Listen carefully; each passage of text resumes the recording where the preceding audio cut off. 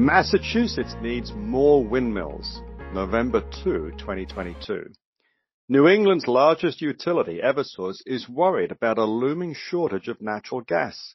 CEO Joseph Nolan has publicly asked the White House to make plans for emergency supplies in the event of a severe cold spell this winter. North America has abundant supplies and export volumes will grow. Europe is gearing up to increase its imports of liquefied natural gas, or LNG.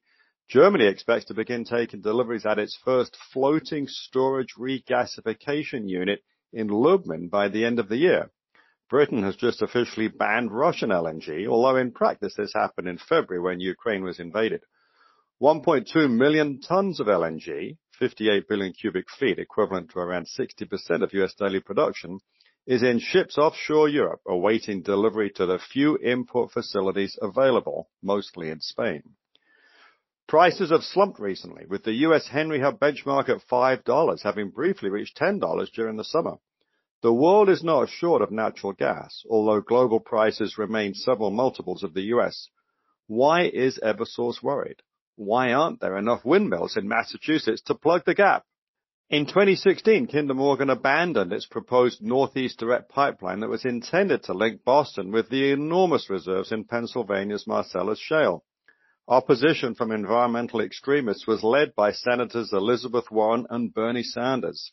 Since then, New England has suffered from inadequate pipeline capacity, linking it to cheap domestic reserves. Democrat opposition to reliable energy rarely confronts demand, relying instead on the misplaced conviction that solar and wind will provide cheap power along with well-paid union jobs. As a result, in order to keep the lights on, companies like Eversource have resorted to seaborne imports of LNG, the only place in America compelled to do so. Now that Europe no longer buys from Russia, there's new competition for supplies. The Jones Act, which restricts trade between U.S. ports to U.S.-owned, built, and crewed vessels, forces Boston to import LNG for places such as Trinidad and Tobago instead of Louisiana or Texas. In the past, they've even bought from Russia. Energy policies that resemble anything New Englanders have adopted should be firmly opposed by those of us who value reliable energy at a reasonable price. The virtue signaling that leaders in Massachusetts embrace has had no discernible impact on China, consumer of half the world's coal, where greenhouse gas, GHG emissions, 28% of the global total, remain on an upward trajectory. U.S. GHGs have been falling for over a decade, mostly through painlessly using more natural gas, New England take note, and less coal. Should China follow through on its commitments to manage peak GHGs in 2030, masochistic energy policies in Boston will have simply enabled a later enactment of such pledges. And should developing countries' GHGs, and therefore global, keep rising, climate extremists will have achieved nothing at great expense.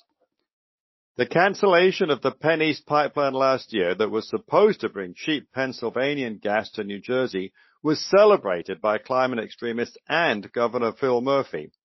It is an example of New England energy policies polluting New Jersey. It's why people with money and limited family ties are sensibly moving south. New Jersey would be better off if the Democrats moved north. The energy sector has benefited from the more extreme policy prescriptions of the Democrats and the ESG movement. For more, watch ESG as a scam. The American Energy Independence Index, the AEITR, continues to make up ground on the S&P 500, with their 5-year trailing returns now almost the same. We think circumstances continue to support outperformance of North American midstream energy infrastructure. Some places embrace pragmatic energy policies. Poland is building its second nuclear power plant, eventually helping replace Russian gas and reducing reliance on coal. This is a climate-friendly and sensible decision. In the U.S., the Tennessee Valley Authority is planning to add 20 small modular nuclear reactors by 2050.